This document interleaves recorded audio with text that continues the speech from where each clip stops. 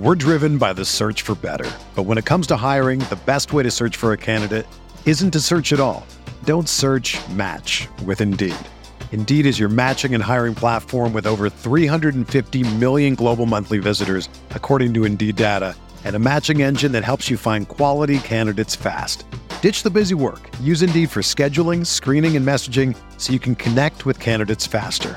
Leveraging over 140 million qualifications and preferences every day, Indeed's matching engine is constantly learning from your preferences, so the more you use Indeed, the better it gets.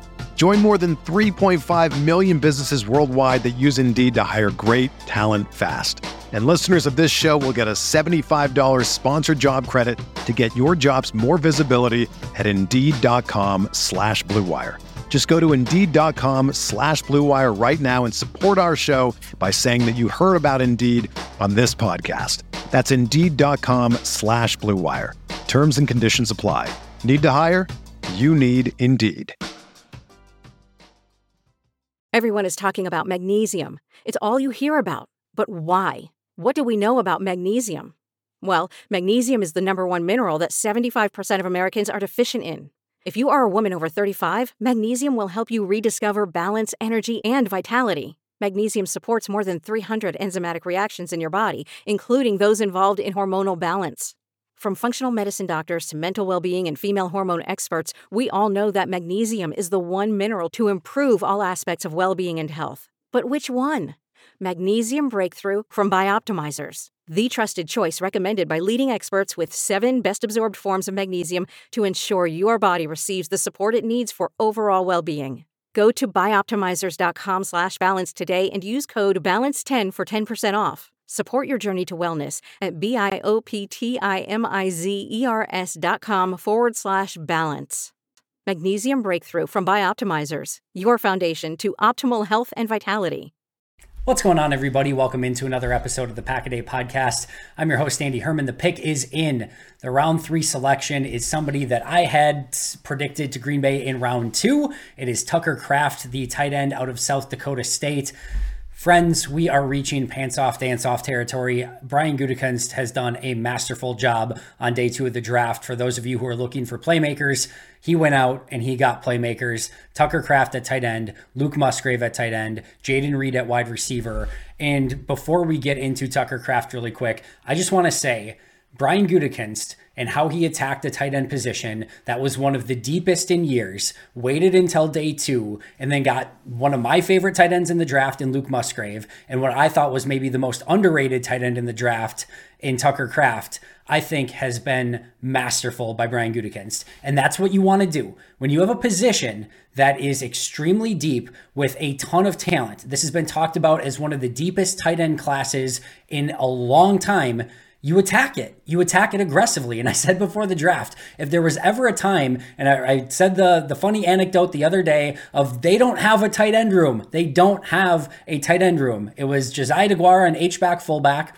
And then you're going to Tyler Davis after that. And then it's, a couple of flyers on, some previous undrafted guys. And that was it. That's not a tight end room. But if ever there was a draft that you wanted to go into that you didn't have a tight end room, this was the draft. And they attack it aggressively by getting Tucker Kraft and Luke Musgrave, both on day 2 of the draft. I'm going to stamp it right now, put it in ink. This is going to break the 3rd round curse. Tucker Kraft is going to do it. I'm putting it out there right now. I'm putting it into the universe. This is exactly the last thing that they needed at the tight end position, right? You've got your big receiving tight end in Luke Musgrave. You've got your H-back fullback in Josiah DeGuara. You needed a true Y. You needed somebody who could line up in line and be your true overall blocking tight end. You can move a little bit. And the thing with Kraft is that you can use him in a variety of different ways. You can use him in line as a wide tight end. You can use him as a move tight end. You can use him as an H-back fullback. He did a little bit of everything with South Dakota State. But this is exactly what Green Bay needed. And now they have different flavors. And that is the theme of the day for Green Bay, is they have all of these different flavors of players on their roster now, something they did not have at all going into this draft. You went in with basically no tight end. You had no slot wide receiver. You had no, you lacked playmakers. Like, you didn't go in with anything. Now you've got, and again, I want to be very clear here. This is not me saying all of these guys are going to turn out and they're going to have this amazing explosive offense in year one. But they have different flavors of players for the first time in a very long time with these weapons on offense, and players that are going to develop together at the same time, at the same timeline. And that's what I really like about this. And you've got, again, your playmaking wide receiver in Christian Watson, your overall wide receiver Romeo Doubs, your slot now in Jaden Reed, your big tight end, receiving threat tight end in Luke Musgrave, your wide tight end in Tucker Kraft, your H-back fullback in Josiah DeGuara, your power back in A.J. Dillon, your playmaking running back in Aaron Jones, and of course, your new quarterback in Jordan Love, with a good offensive line ahead of them. They're probably going to, maybe draft a couple guys on day 3 here on the offensive line, but they have the depth that they need right now. They didn't need to attack that position aggressively. They're going to be just fine there. I have no idea if this is going to be a good offense. I have no idea if this is going to be a bad offense, but I'm excited about the different variety of players that they now have on this team. And that is in large part to what Brian Gutekunst did on day 2 of the draft. Now, as far as Tucker Kraft goes, 9.68 RAS guy, 22 years old. He'll be 23 in November. Hits all the athletic thresholds that they look for at tight end. He's a developing blocker. He's a developing route runner, but has extreme upside at both positions. Like I said, I think he can be your true wide tight end. I think you can use him as a blocker. I think he's going to get better and better as a blocker as time goes on. I think you're going to be able to use him as a receiving tight end. And now you've got a real legitimate, 2 tight end set in Tucker Kraft and Luke Musgrave that you can develop over time. And who knows, what the developmental curve for these tight ends are.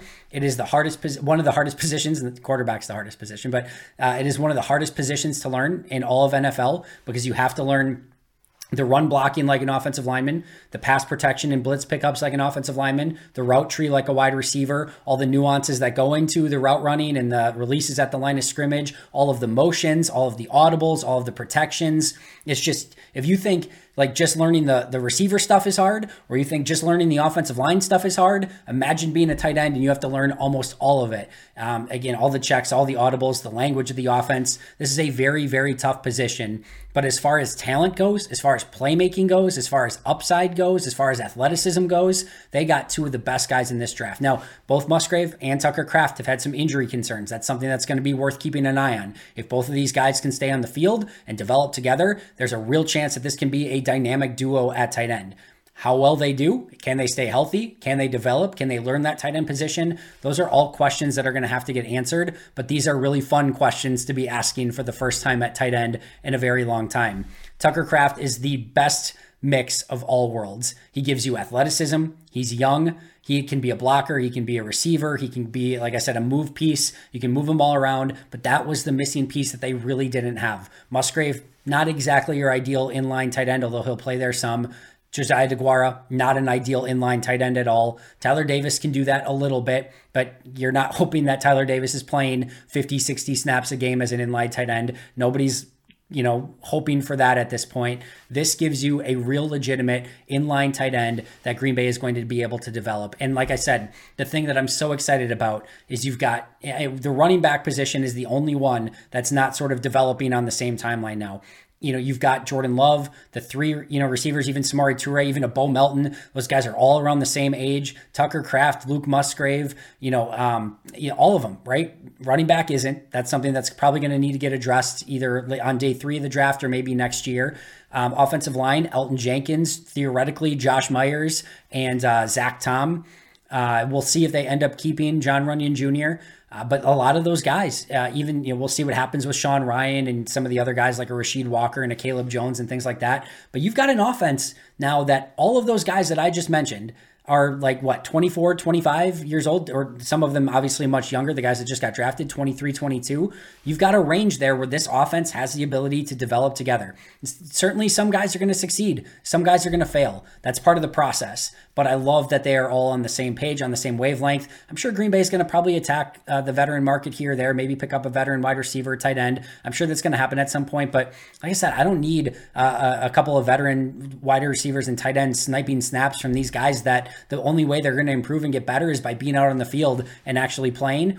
And go out and let them play, let them learn, and let's see if this group can go out and develop together on the same timeline. I am extremely excited about this offense. Like I said, we're reaching pants off, dance off territory of just fun players on day 2 of the draft. This has been my favorite day 2 of a draft maybe ever, but going out and getting 2 really fun tight ends with a playmaking slot receiver who can play outside, who can punt return, who has some playmaking ability.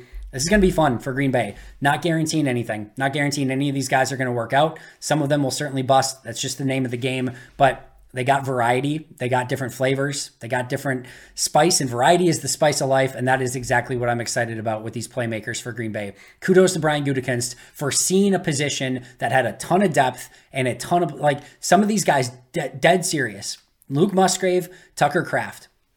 In a normal tight end class where you don't have like a deep tight end class like this, you could have easily had a situation where Luke Musgrave goes mid round 1 and Tucker Kraft goes early round 2. Dead serious. Like that, it's just the tight end group is so strong in this class that, teams, didn't attack it as aggressively. And some of these guys fell a bit further than they normally would.